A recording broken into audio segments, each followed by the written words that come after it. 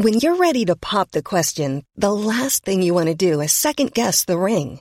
At BlueNile.com, you can design a one-of-a-kind ring with the ease and convenience of shopping online. Choose your diamond and setting. When you find the one, you'll get it delivered right to your door. Go to BlueNile.com and use promo code LISTEN to get $50 off your purchase of $500 or more. That's code LISTEN at BlueNile.com for $50 off your purchase. BlueNile.com, code LISTEN. Hey, Dave. Yeah, Randy. Since we founded Bombas, we've always said our socks, underwear, and T-shirts are super soft. Any new ideas? Maybe sublimely soft. Or disgustingly cozy. Wait, what? I got it. Bombas. Absurdly comfortable essentials for yourself and for those facing homelessness. Because one purchased equals one donated. Wow, did we just write an ad? Yes. Bombas. Big comfort for everyone. Go to bombas.com/ACAST and use code ACAST for 20% off your first purchase. Hiring for your small business? If you're not looking for professionals on LinkedIn, you're looking in the wrong place. That's like looking for your car keys in a fish tank. LinkedIn helps you hire professionals you can't find anywhere else, even those who aren't actively searching for a new job but might be open to the perfect role. In a given month, over 70% of LinkedIn users don't even visit other leading job sites. So start looking in the right place. With LinkedIn, you can hire professionals like a professional. Post your free job on linkedin.com/people today.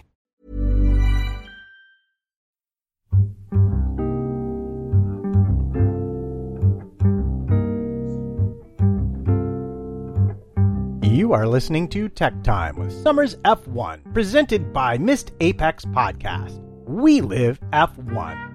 I'm your host, Matt Trumpets, and this episode is called Winging It. And I'm joined today by the hardest working man in Tech F1, Matthew Summerfield, assistant technical editor at motorsport.com, the man with the plan from Techistan, and known to all the cool kids on to Intertubes as Summers F1.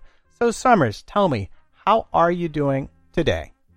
I'm doing really good, thanks, Matt. Busy as always, and that's why, unfortunately, we haven't done a show for a very long time as usual. But hope you're good too. Yeah, I'm doing fairly well. So let's get right down to brass tacks. But first, I need to remind everyone we are an independent podcast produced in the podcasting shed with the kind permission of our better halves.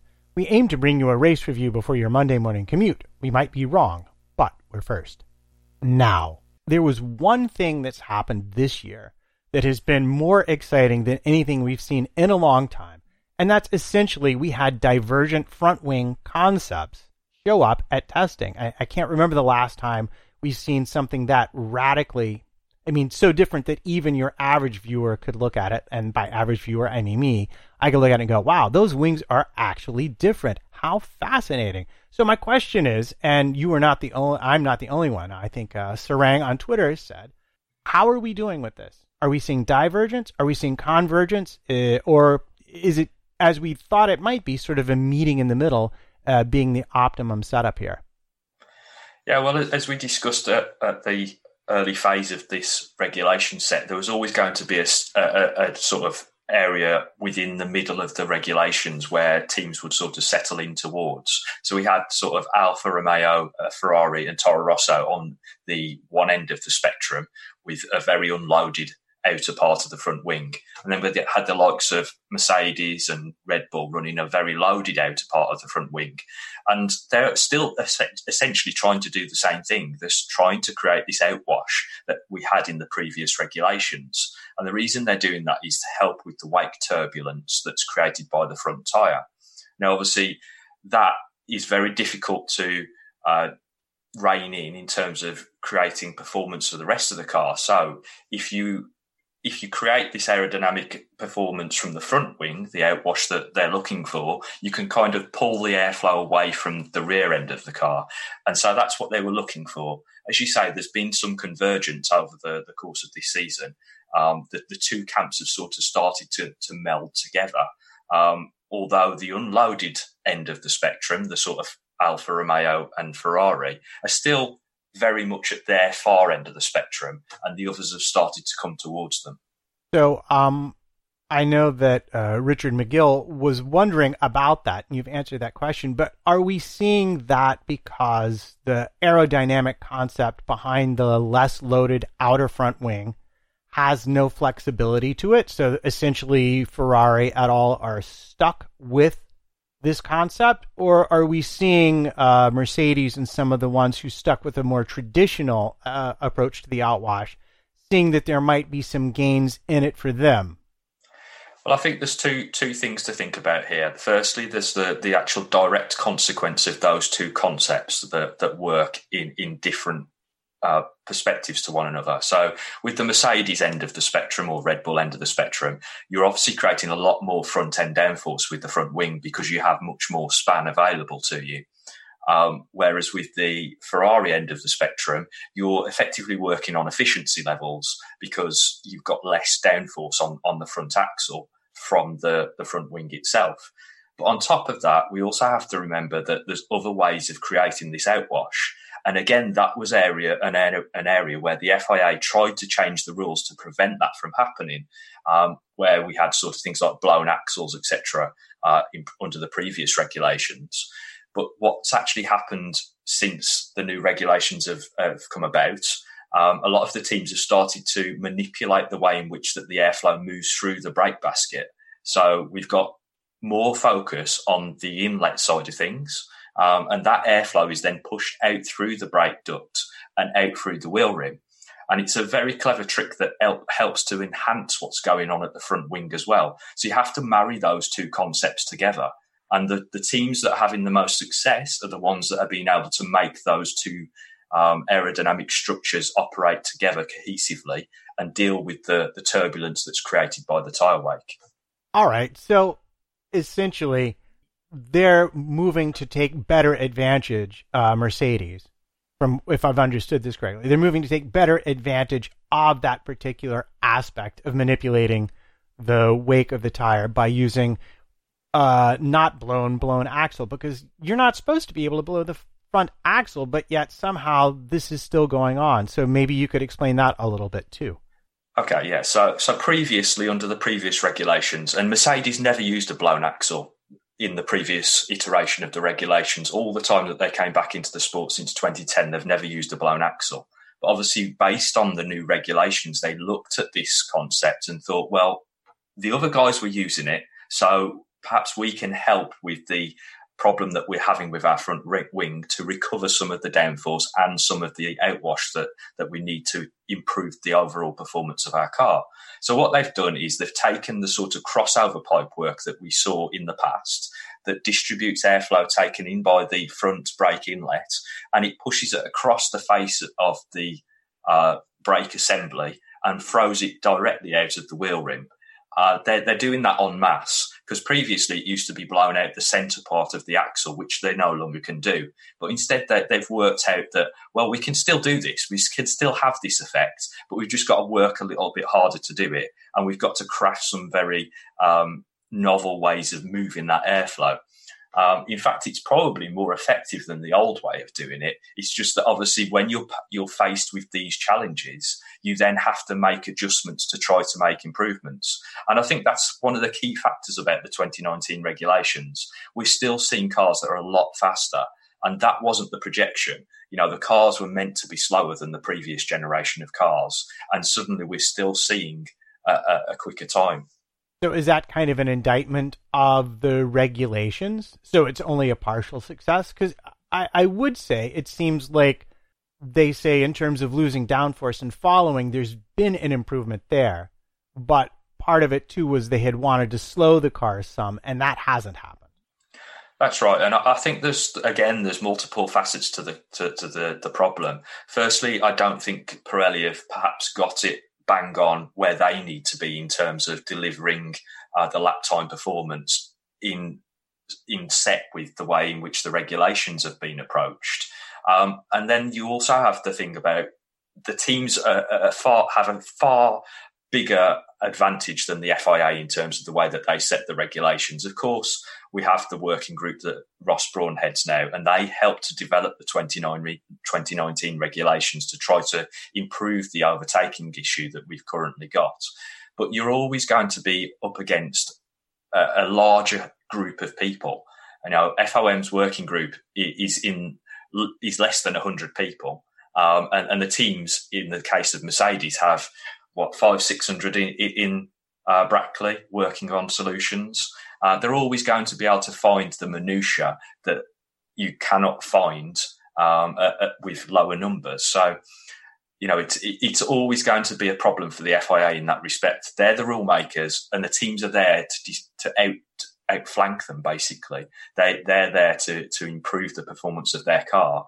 And with these rule sets, we've not only seen, what was essentially supposed to be an increase in drag, kind of stopped. The teams have worked out efficient ways to deal with the problem of that drag that would have been created had the teams gone down the conventional route that the rules were supposed to take.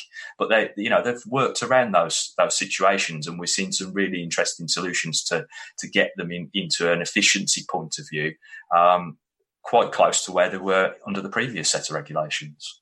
All right. Well, if we're going to talk about interesting things, it's come to my attention that even Racing Point now has this thing that you explained, the push rod on upright. And apparently everyone now on the grid is running this. But it's been said, I think it was Scarbs on Twitter, that they are no longer running sort of as the FIA envisioned them. I mean, isn't this technically a movable aerodynamic device at this point? And is this something that, well, first of all, perhaps you could explain it one more time and maybe, shout out to your column that explains it with some very nice pictures. But is this something that we're going to see reined in like Frick and a lot of the other things, in your opinion? I think that the thing about this solution is that because everybody has adopted it now, it's a case of how do you suddenly put the rabbit back in the hat? Everybody has the push rod on upright solution. They all use it to a varying degree, though. And the reason they use it to a varying degree is not only because of the inherent way that particular system works, but it's the onset that it has on other subsystems within the car itself. The wheelbase of their car, the way that they use the tyres. It's a driver preference as well. When Ferrari first introduced this system in 2017, they were the first to use the more aggressive push rod on upright solution that we're now starting to see.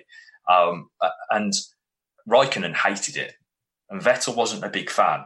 So they lasted with it maybe 2 or 3 races, and then they went back to their older solution because the drivers didn't like the feel. Because what happens is when the driver turns the wheel in, there's sort of a latency between them getting a response from the steering wheel input. And so when they turn it back, they also get this sort of pulling effect. Obviously, I'm exaggerating in terms of what the actual effect feels like to the driver. But, these guys are driving the cars at hundreds of miles per hour, and they need to be inspired by confidence. And if they're not quite feeling what they want from the car, then they're not going to get the overall performance from it. So in terms of the system itself, there's obviously a varying degree of what each of the teams have.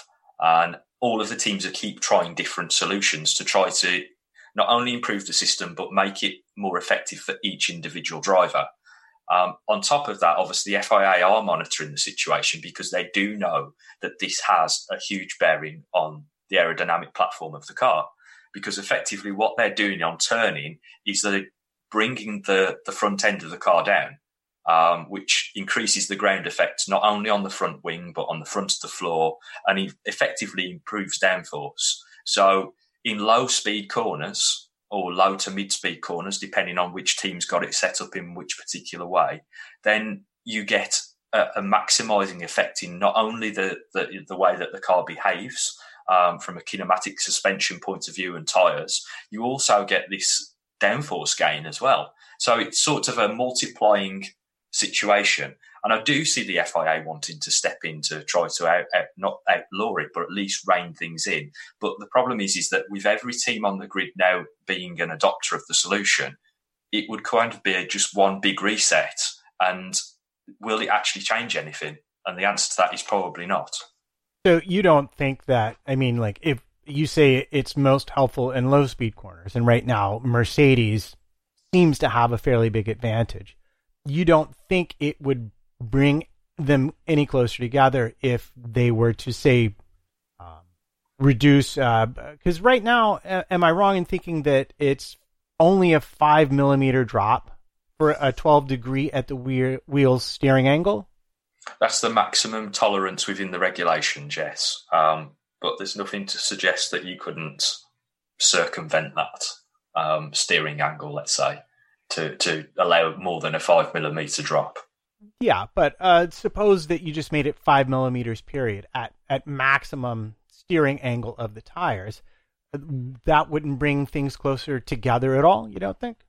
I think that the problem that we've got is that we've seen this sort of situation, as you've mentioned, with Frick, and everybody assumed that because Mercedes were the early adopter and perhaps had the best version of Frick, that they would be the ones that would be hit most, and it would rein them in comparison to everybody.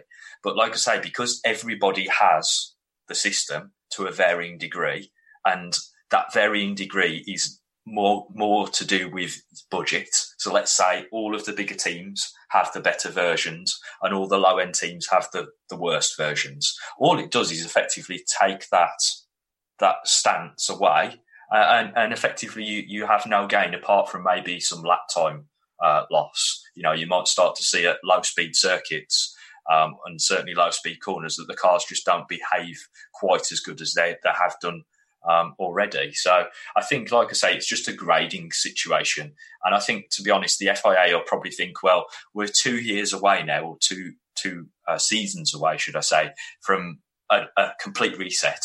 So at that point, there's going to be a lot more to do for them to be able to do with this side of thing, the suspension, etc. So I think they might just let it go for now and wait for 2021 for the big reset. All right. Well, let me ask you another question then. At the beginning of the season, everybody thought Ferrari, with their efficient downforce concept, was going to really be giving Mercedes a hard time, especially after testing. And I will happily admit I was one of these people. However, they ran into, at the beginning of the season, some not entirely perfectly defined technical problems that really set them on the back foot. Have they solved those problems? Because we've seen them looking very racy. Or is it just a matter of they have been at circuits which favors their design philosophy and they've not really made progress? In other words, poorly asked question. I'll try one more time. Have they simply fixed what was wrong and that's why they look faster now? Or have they also made some gains along the way? And that would be in comparison to, say, Red Bull, which admittedly said, we are nowhere. The engine surprised us. And now they have very clearly brought developments and they are much quicker. And yeah, so how is that comparison?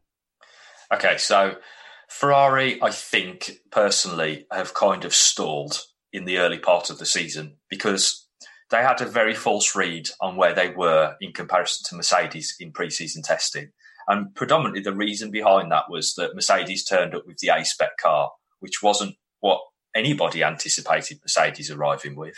They then turned up to test 2 with the B-spec car, and that was more of a citer of where we expected Mercedes to arrive first week with. But they didn't literally lay down their lap times in the first test. And I think that's probably because they were having teething issues of their own, trying to understand what the difference between their two packages were. So if we revert back to Ferrari, who suddenly thought that they'd aced pre-season testing, they had a lot of confidence going to Australia and then suddenly got found out. And that primarily came down to the tyres. As we've mentioned before, if you do not get the tyres in the correct operating window, they will not offer the performance that you require of them. And Mercedes got to Australia and they nailed the tyres in comparison. So I think then at that point, Ferrari had a long, hard look at themselves and realised that they'd made some fundamental, I'm not going to say not fundamental, but they'd made some errors in the way in which that they decided to go about their 2019 design. Their car really favours efficiency over pure downforce. And Mercedes are on the other end of the spectrum. They've effectively looked at the car and they've looked at the regulations and they've gone, we need more downforce. And how are we going to get that downforce, seeing as some of it should have been stripped away?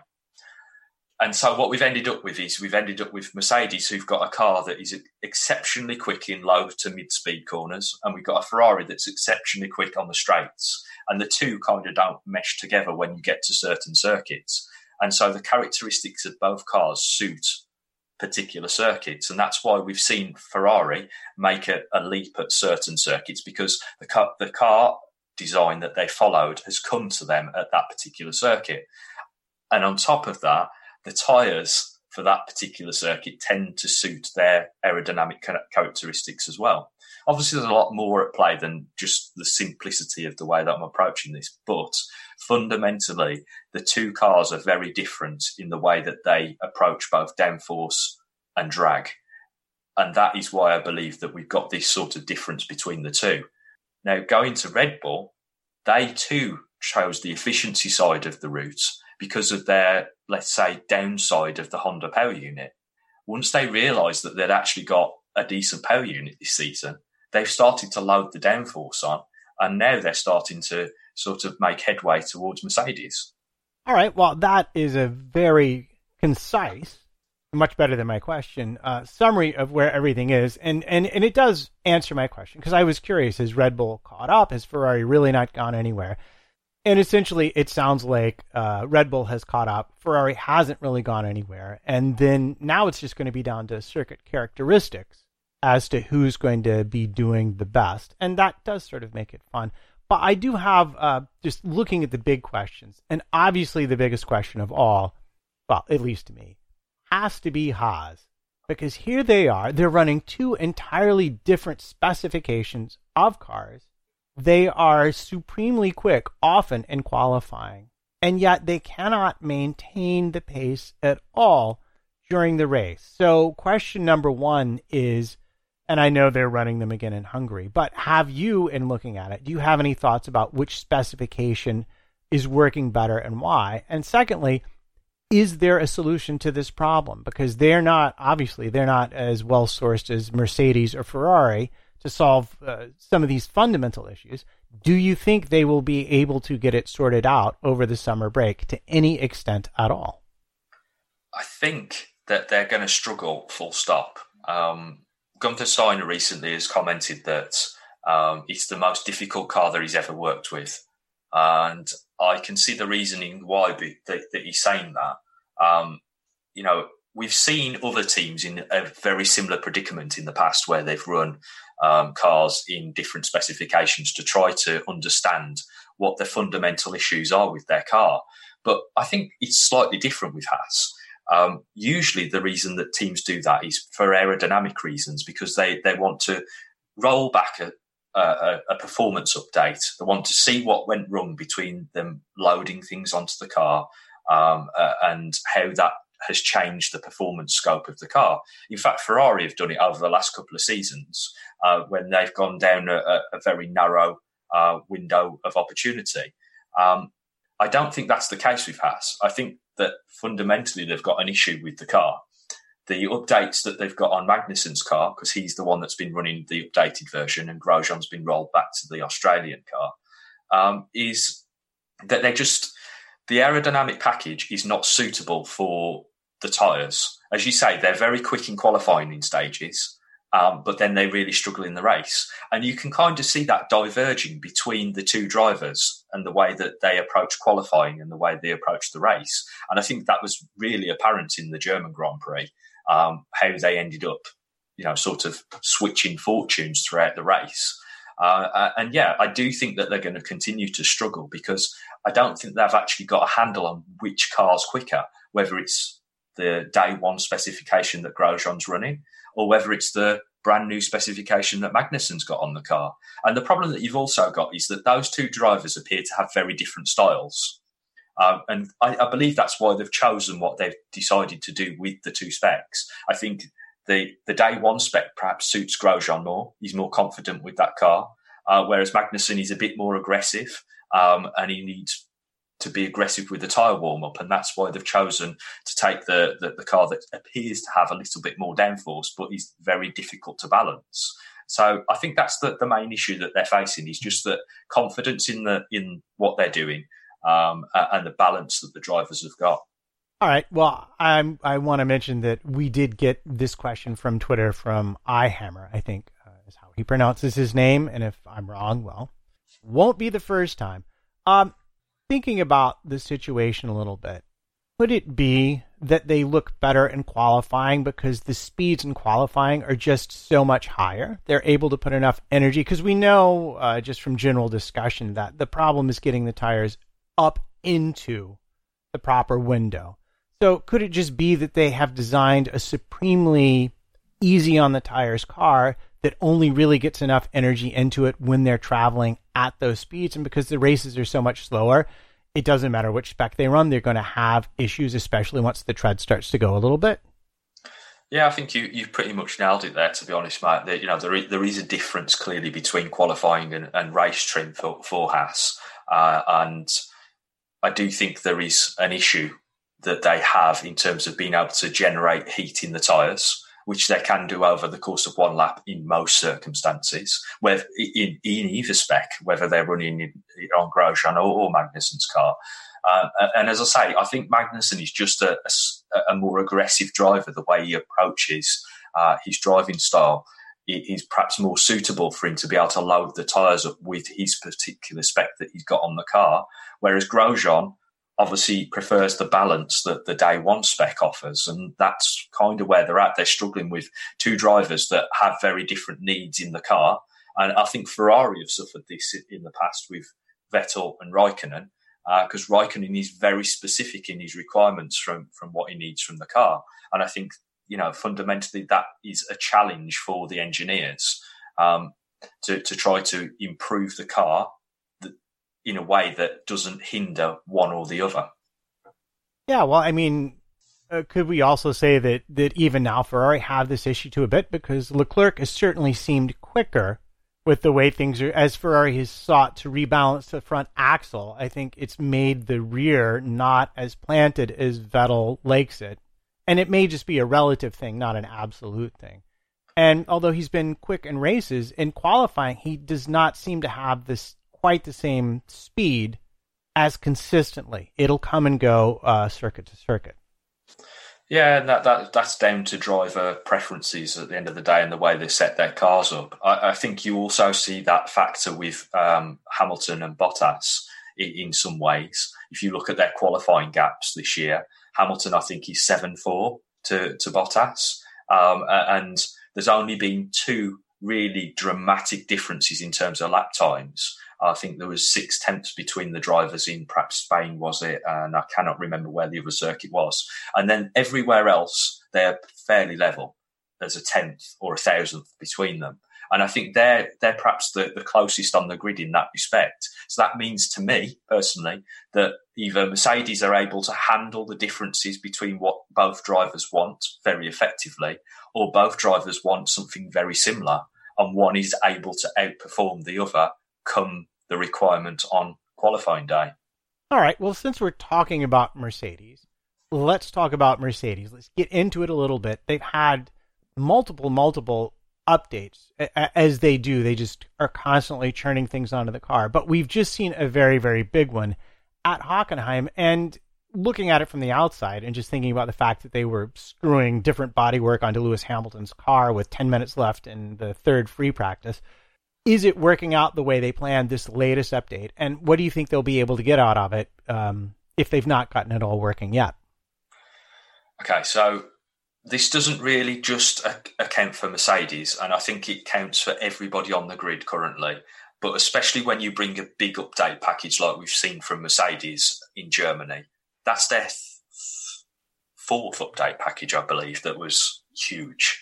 They arrived in Barcelona pre-season testing with 2 cars almost, very different in specification. So we got a B spec there. They then arrived in Spain again in round 5 with another huge update, which effectively made the C spec.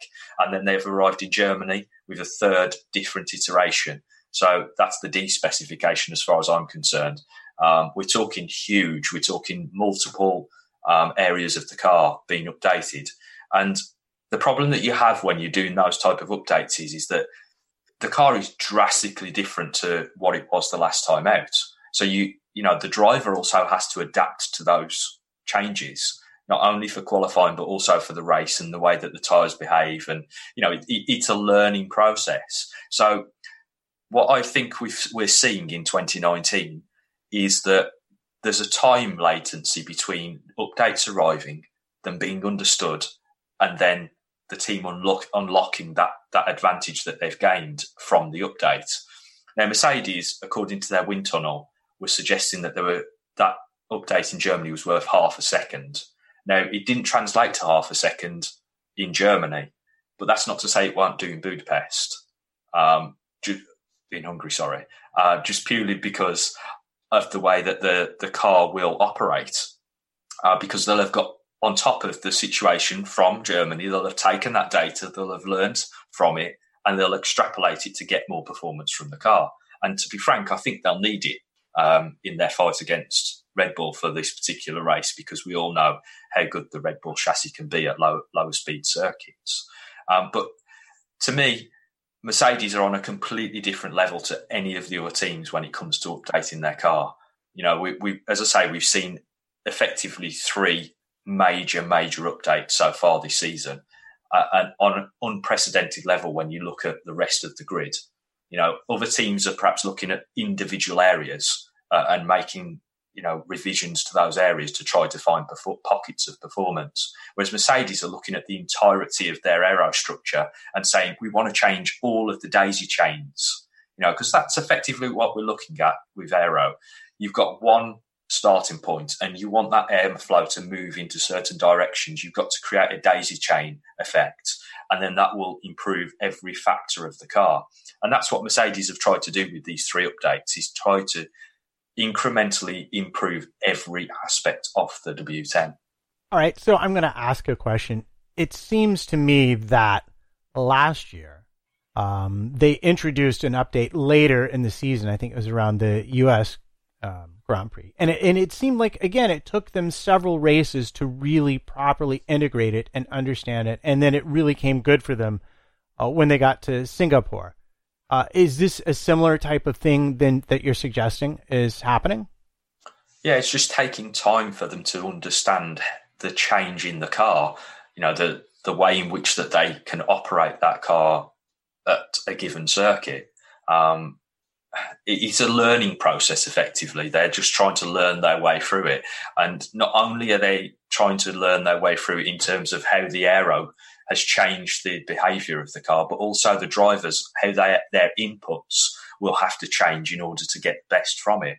You know, because Hamilton, perhaps, let's say if Hamilton was driving the Australia spec in Germany versus the Germany spec in Germany, he would have to adapt his driving style to suit that car, because he's going to have more downforce, more efficiency, and so on and so forth. And that also means that his setup changes, and the way that he uses the tyres will change as well. Which, just going on to tyres, I do think there is a massive difference between the way in which that Hamilton approaches tyre management compared to the way that Valtteri Bottas manages tyres. And I think that's where the two, you know, kind of differentiate in terms of lap time when it comes to a race. I think Bottas has the measure of Hamilton, or almost has the measure of Hamilton, over one lap, where he can just absolutely nail every single aspect of that lap.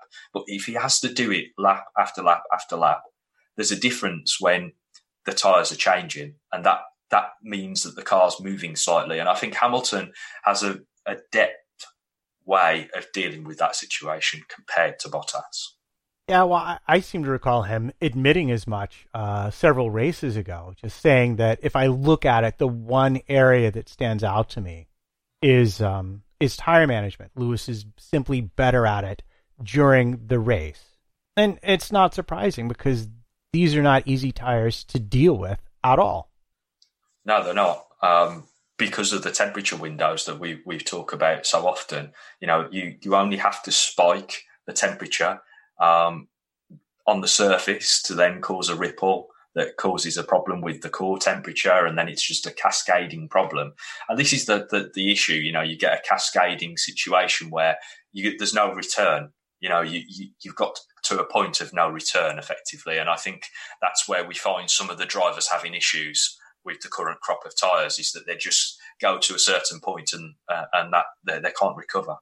Okay, well, let's talk a little bit more about Mercedes before we move on. One of the things that was being touted over this brand new upgrade was that it was going to be better for cooling after what happened in Canada. Mercedes identified this as a weak point, and they've redesigned their bodywork to suit. That seems like that could be an advantage in Hungary because it oftentimes gets pretty hot there. But is it a problem for them in terms of drag? They're already, although they're efficient, they're already fairly draggy and carrying a lot of downforce. Is this partially why we've seen the even bigger split in speeds on the straight between Ferrari, say, and Mercedes? Well, I think over the course of the last few races, Mercedes have tried to push the limit of their cooling. They've tried to narrow their cooling options down as much as possible at the sacrifice of performance in some respects. And we saw that in Germany. As you say, they took off the new package for Hamilton in FP3 so that they went into qualifying with the old cooling package. The rest of the car remained the same, but the cooling package, they went back to the old version.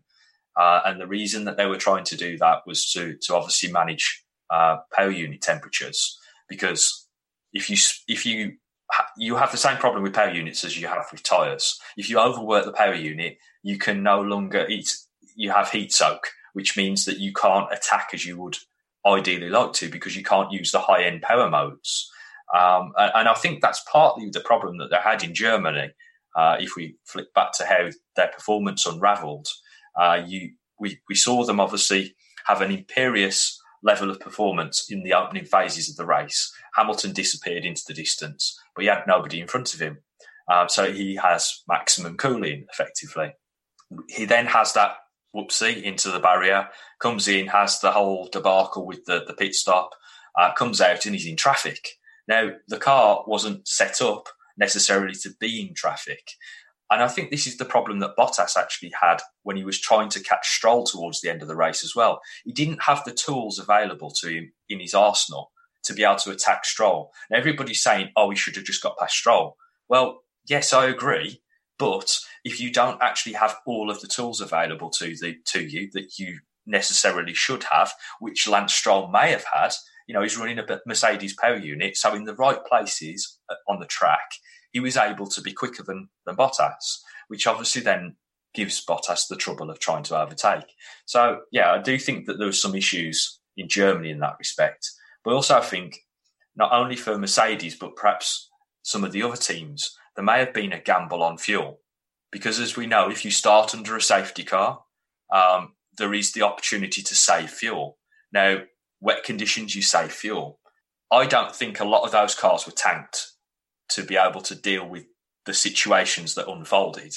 And I think that's where perhaps the likes of the Mercedes were even more limited, because they didn't have the fuel to make the attacks.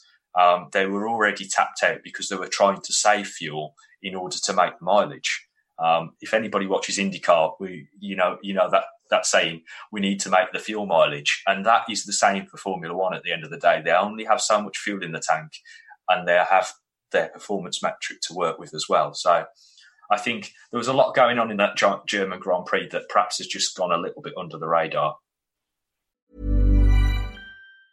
This Mother's Day, celebrate the extraordinary women in your life with a heartfelt gift from Blue Nile. Whether it's for your mom, a mother figure, or yourself as a mom, find that perfect piece to express your love and appreciation. Explore Blue Nile's exquisite pearls and mesmerizing gemstones that she's sure to love. Enjoy fast shipping options like guaranteed free shipping and returns. Make this Mother's Day unforgettable with a piece from Blue Nile. Right now, get up to 50% off at BlueNile.com. That's BlueNile.com. Burrow's furniture is built for the way you live. From ensuring easy assembly and disassembly to honoring highly requested new colors for their award-winning seating, they always have their customers in mind. Their modular seating is made out of durable materials to last and grow with you. And with Burrow, you always get fast, free shipping. Get up to 60% off during Burrow's Memorial Day sale at burrow.com/ACAST. That's burrow.com/ACAST. burrow.com/ACAST. Hey, Dave. Yeah, Randy. Since we founded Bombas, we've always said our socks, underwear, and T-shirts are super soft. Any new ideas? Maybe sublimely soft. Or disgustingly cozy? Wait, what? I got it. Bombas. Absurdly comfortable essentials for yourself And for those facing homelessness. because one purchased equals one donated. Wow, did we just write an ad? Yes. Bombas. Big comfort for everyone. Go to bombas.com/ACAST and use code ACAST for 20% off your first purchase. Well, that is very intriguing. It makes me wonder if some of the other teams at the top might not have had, as you said, similar issues. I'm sure soft tires in 20 laps probably made a few race engineers grimace slightly. I would have thought so, Matt. Yes, definitely. Yeah, like I say, there was so much going on in that race. And what most people are just watching the action. I'm watching the timing boards. I'm trying to understand what is going on in the mind on the pit wall and what's going on in front of the driver and how they're having to manage the fuel. They're trying to manage the energy recovery. They're trying to think about the tyres. They're trying to think about where everybody else is on the circuit. And that's why those kind of races are extremely fascinating. I'm not saying that we should have those type of races every single race because I don't think it's a possibility. But when they do happen, there is so much drama and narrative that gets missed because we're not open to being able to see it all unfold. All right. Well, what else did we miss then? I think perhaps that one of the things that we didn't miss it, but Stroll, strategically, what happened with Stroll at the end of the race. The one thing that stands out to me is that everybody said what a masterclass that was in terms of calling the pit stop. And I do agree in some respects, but I don't agree for the simple fact of that it was just a pit call that was a genius stroke. It's the timing of it that was the genius part of it. They were lining 14th at that point, so anybody should have taken that risk at that point anyway, because you weren't going to score points in 14th position. You got to roll the dice. You got to play the Jensen card, as Spanners would say. But it was the timing of the pit stop. They waited to the very last moment until they knew the safety car was coming in. They made the stop at a point when nobody else could. So they were then ahead of everybody else in terms of a strategic landmark on the track. And that allowed them to catch up to the back of the Crocodile behind the safety car on a fresh set of very warm, soft tyres. And that is the difference between it being a genius move and not being a genius move. Having said that, the other two people that made a similar strategic decision were Kvyat and Magnussen.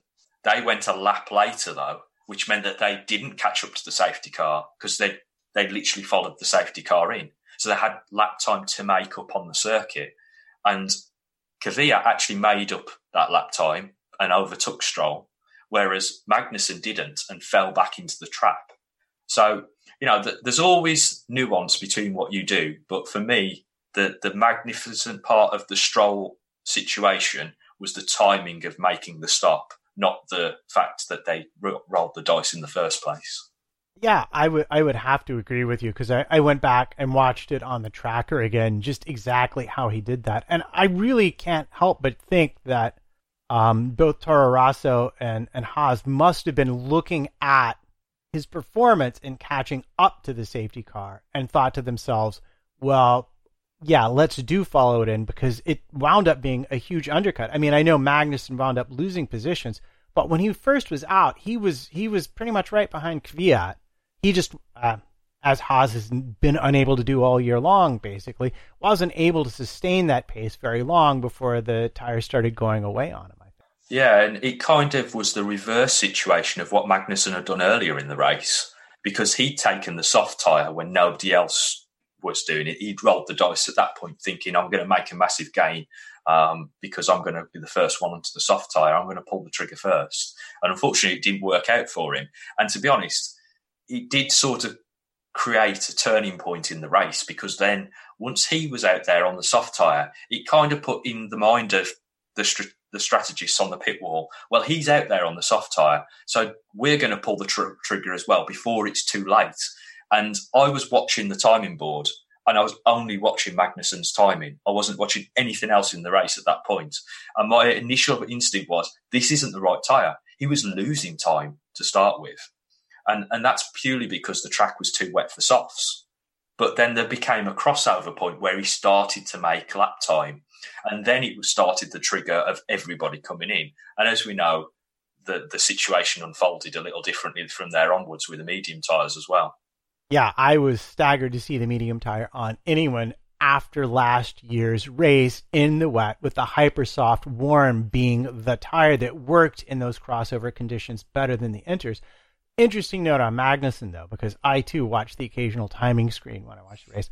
He was one of a small group that tried to stay out on the wets and skip the first pit stops once the safety car came in, and none of them wound up doing all that well. And I think, really, of all the runners, only Carlos Sainz was smart enough just to stay on the Inters the whole time.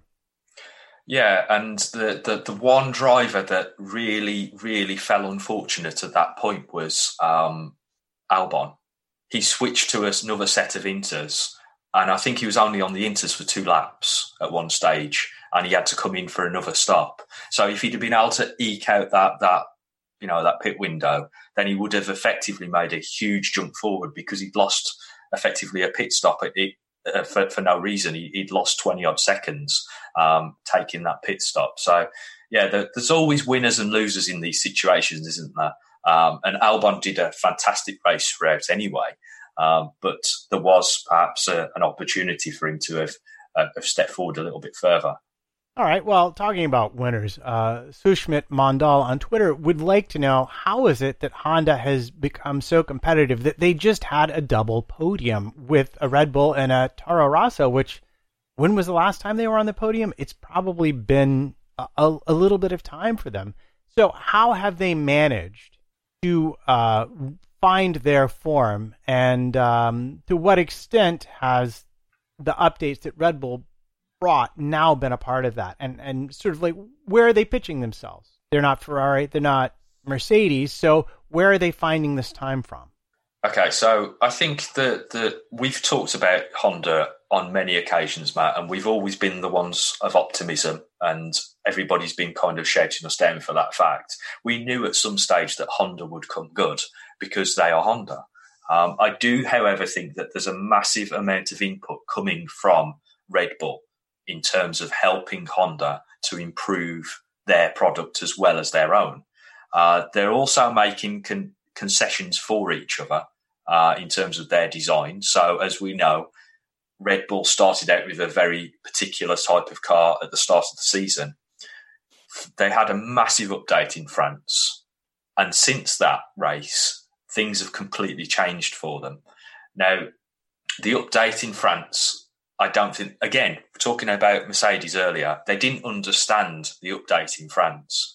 They were way off the pace of that race, yet they turned up in Austria with basically the same car, and they've essentially worked out how to get the best from the chassis and the power unit. It's a cohesive unit at the end of the day. They've got to work together, and if you try to do too many things on one side and not the other, then obviously you're going to lose performance. One of the biggest issues that Honda have had since their re-arrival back into the sport has been their energy recovery system and also their use of fuel. And I think that's primarily where they're making huge strides. It's a race behind the scenes that people don't talk about is fuel, and the important role that can have on performance.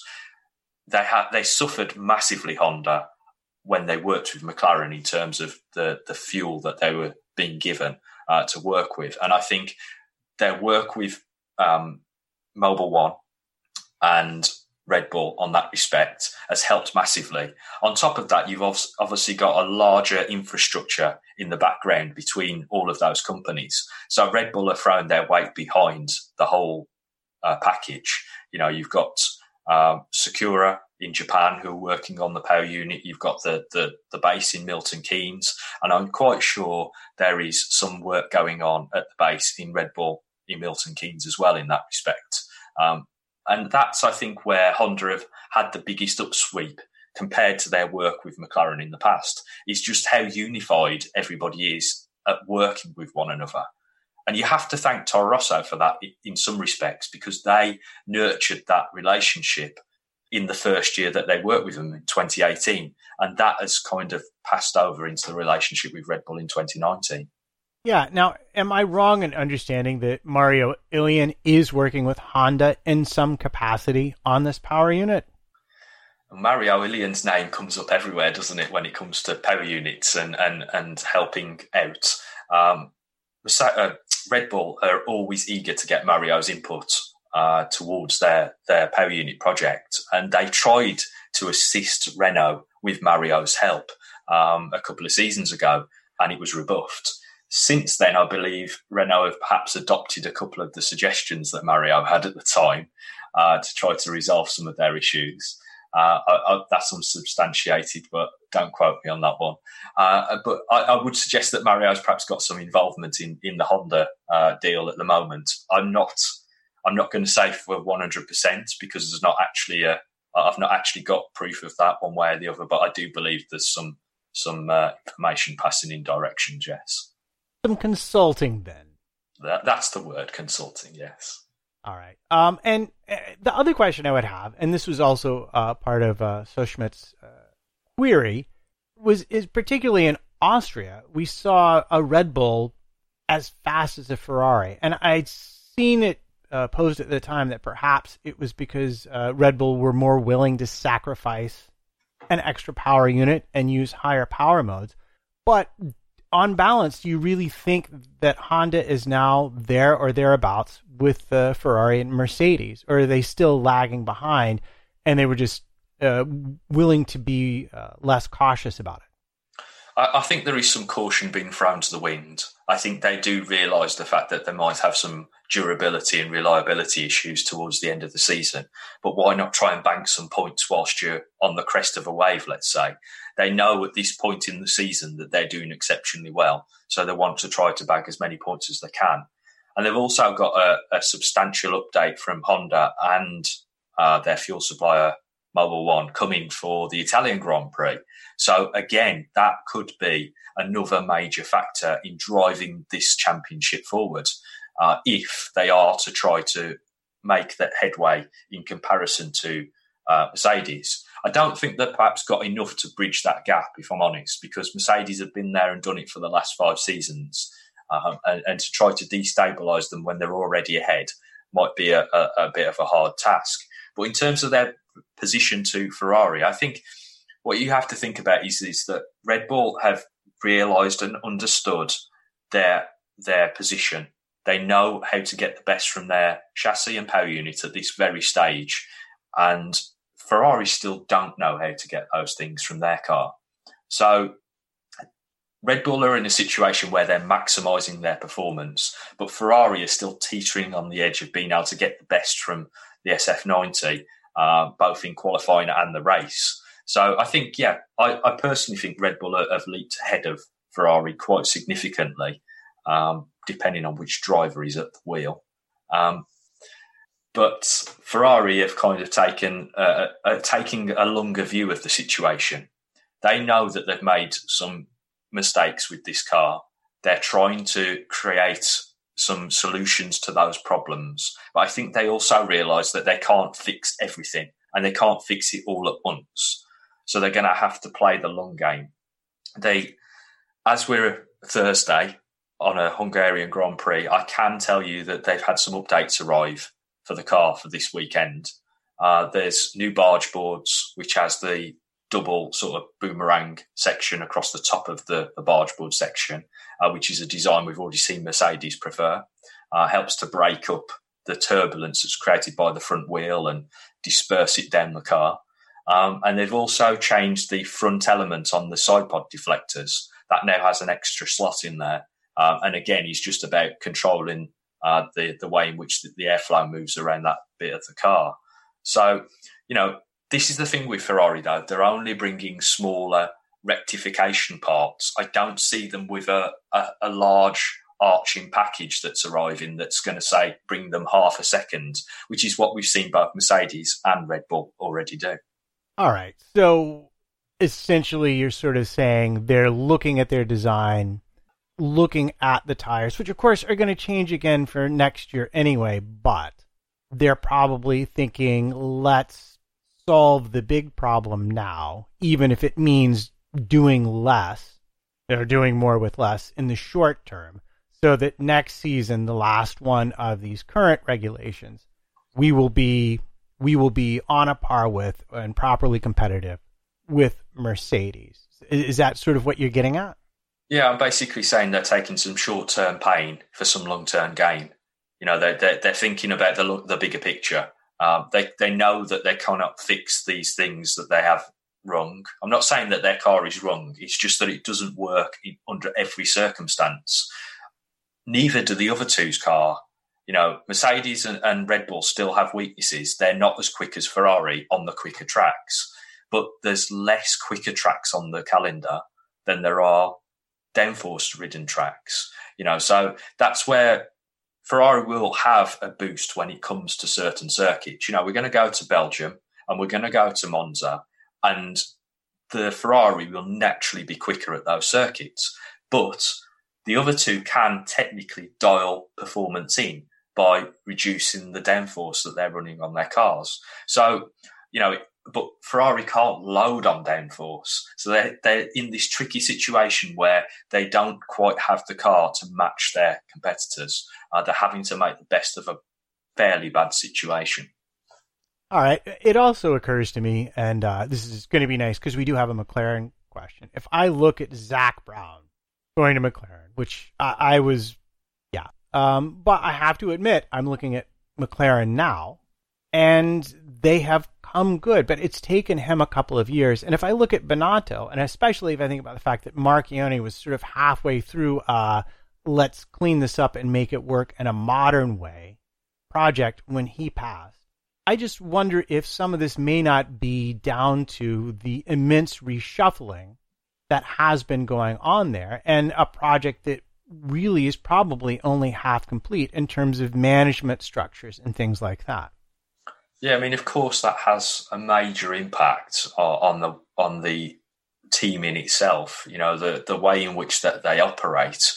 Binotto is a very different character to Riva Bene, let's say, in terms of the way that he manages people, and perhaps the way in which the structure has changed within the company to try to maximise performance. We only have to look at the way in which, as you say, McLaren have changed their structure over the last couple of years to try to see how that can have an effect on performance. There's obviously other factors involved in the way McLaren have come forward, but one of the key factors is the way that they've changed things behind the scenes. And that's what I find fascinating about the way that Mercedes work, the no-blame culture, and the way that they approach failure. They don't actually adopt a failure technique. They see that as an opportunity to improve. They will have seen Germany as an opportunity to say, well, we made errors, but how do we make our car and our operation work better because we found those errors in our system? It's bug finding at the end of the day, isn't it? And I think that's part of the problem, as you say, with Ferrari. They're in a situation where they've got a certain type of structure that has now become something different. And there's that fluidity between the two, trying to find common ground. Okay, let's talk about McLaren briefly. We had a question from Nigel_G, who apparently has learned nothing from our previous discussion about underscores. But he wanted to know about McLaren and specifically about their geometry, whether or not you felt that using this push rod on upright, that they would be able to improve their low speed corner handling. Okay, so McLaren already have push rod on upright solution. As I say, all the teams currently have it anyway, to a varying degree. They've attempted to go more aggressive with it and have tested that solution. But apparently, much like I talked about earlier, there's this problem with the feel that the drivers have. over the ability to understand how much downforce you can gain. So it's like switching on a tap, getting no response, then turning it more and getting a massive stream. That's the way in which I would explain the amount of downforce that you can generate from suddenly dropping the car towards the ground. You're getting that ground effect, and it's wrapping your mind around the fact that suddenly I have a lot more downforce, so I can, because I've turned in, I can turn in more because there's more downforce. And it's counterintuitive in the way that this push rod and upright works. The drivers all have mentioned the fact that it's not particularly how you would ordinarily drive a car. You have to work around the fact that you have this solution on the car, which again breeds back to your issue with the FIA, and should it be classed as an aerodynamic device? Because technically they are using it to improve the aerodynamic platform of the car. So, yeah, in terms of McLaren, I think there might be a halfway house solution that they perhaps adopt going into the rest of the season.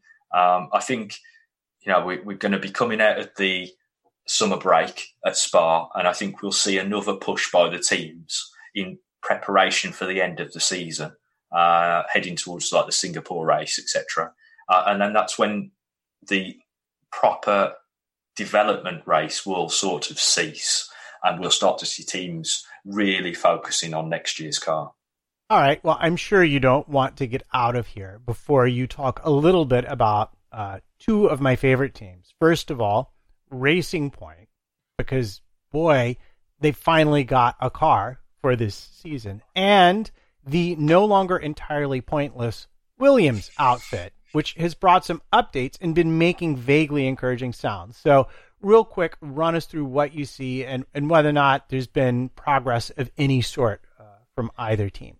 Okay, so Racing Point are a very difficult read because obviously they had a massive influx of funding from the takeover when they converted from being Force India. The problem with having a massive amount of funding at that very stage in the season was that the car was pretty much already designed for this season. And they'd obviously designed a car compromised to their budget at the time. So this year's car, for me personally, might be a few steps behind where Racing Point would have initially liked to be, because they hadn't got the funding in place when they started to design the car. On top of that, then that has a cascade effect to how you treat the performance updates for the car you're working on and your mindset between what it could have been. So you're always kind of backtracking, thinking, well, if we'd have just done this. The update that they bought for Germany was impressive, let's say. It's one that required a lot of funding and a lot of changes. It revolved around the whole of the cooling system and the way in which that the side pods are designed. And I was extremely impressed by it. And the reason I'm impressed by it is that not only is it very difficult to make architectural changes of this magnitude in the middle of a season, it's also very difficult to say, I am going to change my aerodynamic profile of the centre of the car, because it has an immediate impact on everything else around it, both front and rear. They've changed the jelly mould shaping of the side pods to something that basically resembles the Red Bull design that we've seen them use for a long period of time, which is sort of the down ramp sort of design, a very Adrian Newey-esque approach. And I'm very interested to see how that develops over a period of time, because they are a well-funded team now, so they can punch above their weight in that respect. And we've seen McLaren move in that direction as well this season. They've not gone to the extreme, let's say, of what we see from Red Bull and what this Red Racing Point package offers. But I do think Racing Point are certainly going to be towards the front end of the pack now. You know, they were towards the tail end of the pack. And I think this is a big enough jump to put them right at the front of the pack. All right. And Williams, the hype train that I boarded so many years ago, has finally paid off. They have a whole entire single point. Have they made progress over last year's car? Finally. And do you think that they are beginning to get a handle on it, or is it just Band-Aids and aspirin? I honestly think it's Band-Aids and aspirin, unfortunately. Yes, they've made progress, but they haven't made significant progress. After all, you have to look at this year's times compared to last year's times. And whereas the likes of the front runners are clearly a lot quicker than they were last year, and so are some of the midfield, the rear end of the grid at Williams, their car is actually slower this year than it was last year in comparison to the lap times that they produced in 2018, which to me is, very problematic. They have made progress, though. The changes that they made in the last few races include a redesign of the front suspension. They've had new barge boards, they've had a new floor, and a few other bits and pieces like rear wing, etc. The problem that you've got with Williams is that they just don't create enough downforce. They're not good on the tyres, and it's just a bad mixture. They just can't get performance from the car when and where they need it. And I will keep harping back onto this. They have a Mercedes power unit. They've had a Mercedes power unit since 2014. They should not be where they are. They've had, and I don't know how bad the situation currently is, but they had clearly fundamental issues with the way that they were designing their cars, because they shouldn't be in this position. You look at Racing Point, which was previously Force India, were working with a wind tunnel that didn't have the quality of what they have at Grove, or supposedly have at Grove. They were working with the same, if not less budget, and they were able to dance around with the front runners.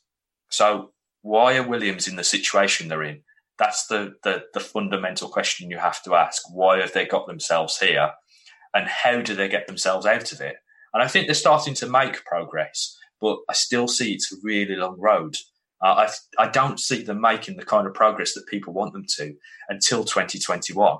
And even then, are they still going to be in the lower echelons of that 2/10 gap that we were talking about earlier? Well, that ruined my birthday. And I'm sure a lot of fans along the way will be like going, "No, I thought maybe finally," but it's not a surprise. We can't be surprised because they are so fundamentally far behind, and their wires are so fundamentally crossed. It sounds like when you describe it, is that they haven't just designed a car that will be good at only these tracks.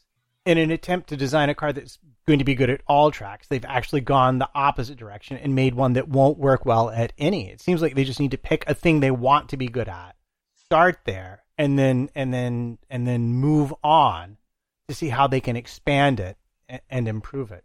But that's me, and what do I really know? Well, they did that in 2014, though, Matt, at the end of the day. They had a car in 2014 that was good or very good at certain tracks, and that was obviously a lot to do with the power unit at the end of the day. But they whether they stumbled across it or whether they intentionally designed their car that way, they had a very decent car that year. And since then, they've just slipped off the table because they've tried to add downforce, and unfortunately, it appears that they haven't been able to achieve that under any of the rule changes. I mean, that's the other thing. We've had several rule changes throughout this period where you would expect a team like Williams to be able to make a leap. And unfortunately, every time there's been a rule change, they've seemed to fall slightly further behind as well.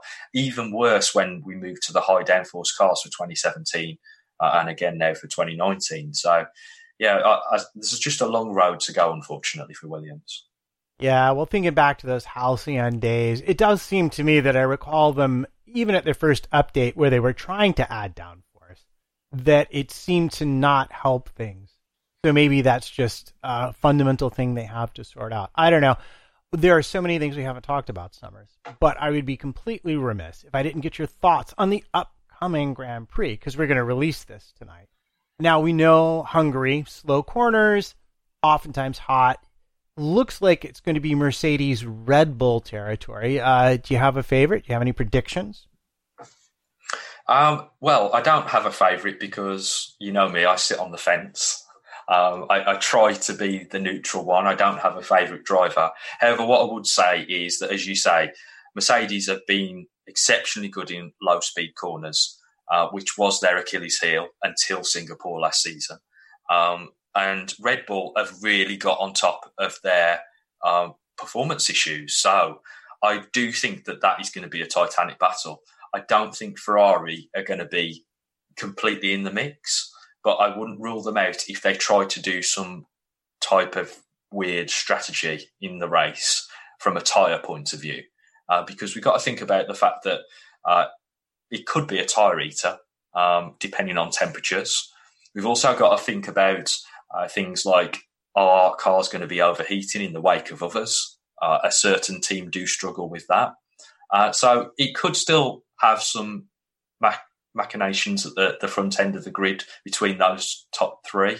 But the problem that you've obviously got from there onwards is the field spread rear from there.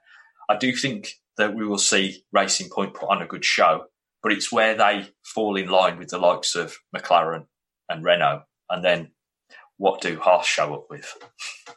Yeah, well, hey, if it's hot enough, maybe the tires will actually work for them. I mean, they did run pretty well in Bahrain, if I'm remembering correctly. So, yeah, exactly. And that's how Ferrari were good in Bahrain, weren't they? And It was primarily because of tyre performance. So, it's not a given that those two teams will not turn up and have good weekends.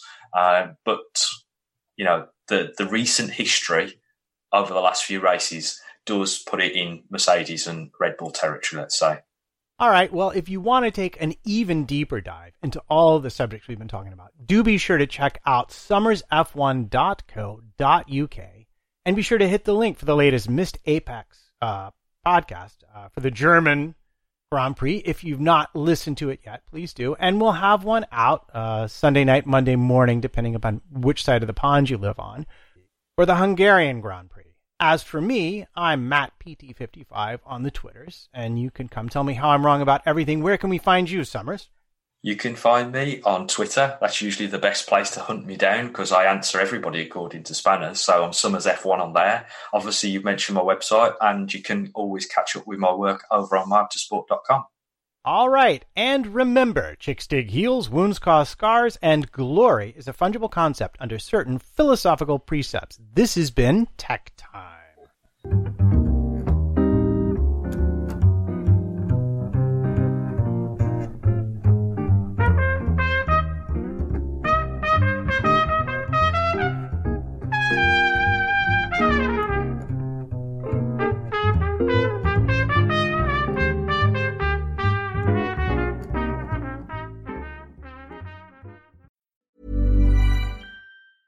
Normally, being a little extra might be a bit much, but not when it comes to healthcare. That's why United Healthcare's Health Protector Guard fixed indemnity insurance plans, underwritten by Golden Rule Insurance Company, supplement your primary plan so you manage out-of-pocket costs. Learn more at UH1.com. Hi, I'm Daniel, founder of Pretty Litter. Did you know cats tend to hide symptoms of sickness and pain? I learned this the hard way after losing my cat, Gingy. So I created Pretty Litter, a health monitoring litter that helps detect early signs of illness by changing colors, saving you money and potentially your cat's life. Pretty Litter is veterinarian developed, and it's the easiest way to keep tabs on your fur baby's health right at home. Go to prettylitter.com and use code ACAST for 20% off your first order and a free cat toy. Terms and conditions apply. See site for details. Want flexibility? Take yoga. Want flexibility with your health insurance? Check out United Healthcare Insurance Plans. Underwritten by Golden Rule Insurance Company, they offer flexible, budget-friendly medical, dental, and vision coverage that may be right for you. More at UH1.com.